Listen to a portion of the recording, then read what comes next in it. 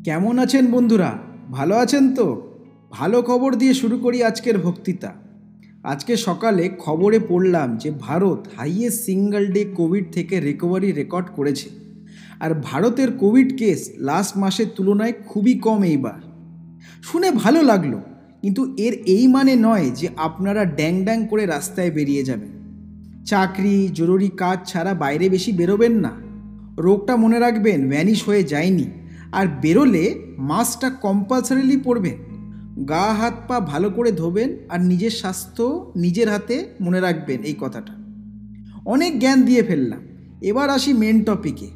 আজকের এপিসোডে একটি জিনিস নিয়ে কথা বলবো। আপনারা জানেন টাটা মোটরস নিজের সানন্দ প্ল্যান্ট গুজরাট থেকে 3 লাখ টিয়াগো বার করেছে। সানন্দ নামটা শোনা শোনা মনে হচ্ছে না আপনাদের? মনে পড়ছে না তো? সানন্দ হচ্ছে ওই জায়গা যেখানে রতন টাটাকে বাধ্য হয়ে শিফট করতে হয়েছিল নিজের টাটা ন্যানো ফ্যাক্টরি 2008 সালে। আজ ওখানে টাটা মোটরসের 3 লাখ টাটা টিয়াগো ম্যানুফ্যাকচার হলো।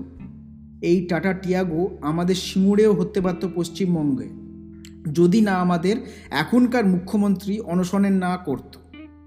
পশ্চিমবঙ্গের যা পোটেনশিয়াল ওটা আমি গ্যারেন্টি দিয়ে বলতে পারি অন্য রাজ্যদের নেই। কিন্তু আমাদের নেতারা ইন্ডাস্ট্রি আসতে দেবে না। কি নেই আমাদের রাজ্যে? আমরা gateway to the North East. South East Asia আমাদের থেকে কাছে। আমাদের নিজের পোর্ট আছে, শিক্ষিত ছেলে মেয়ে আছে। তাও কেন বাইরে বেরিয়ে যেতে হয় আমাদের চাকরির সন্ধানে? খালি আতলামো মারলে পেট ভরে না। নাটক, চলচ্চিত্র, গান, আড্ডা মনকে ভালো রাখতে পারে, কিন্তু বাড়িতে ডাল ভাত সবসময় আনতে পারে না। 35 বছর ধরে একটি রাজনৈতিক দল রাজ করেছিল পশ্চিমবঙ্গে। বলেছিল যে কৃষিদের খুব উপকার হয়েছে আর হবে।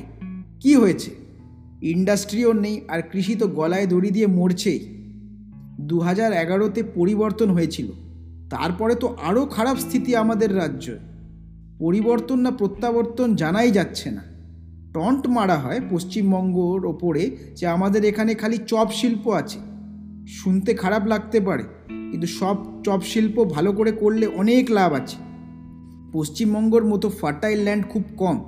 এখানে কোল্ড স্টোরেজের ফ্যাসিলিটি, ওয়াটারওয়েজের ট্রান্সপোর্ট, ক্রপ ইন্স্যুরেন্স প্রোভাইড করলে খালি ভারতকে নয় পুরো বিশ্বকে খাওয়াতে পারে পশ্চিমবঙ্গ। আমরা ফুড ম্যানুফ্যাকচারিং সুপার পাওয়ার হতে পারি খালি পশ্চিমবঙ্গর ভিত্তিতে। আমাদের শিক্ষার জন্যে নলেজ ইকোনমিও বাড়তে পারবে।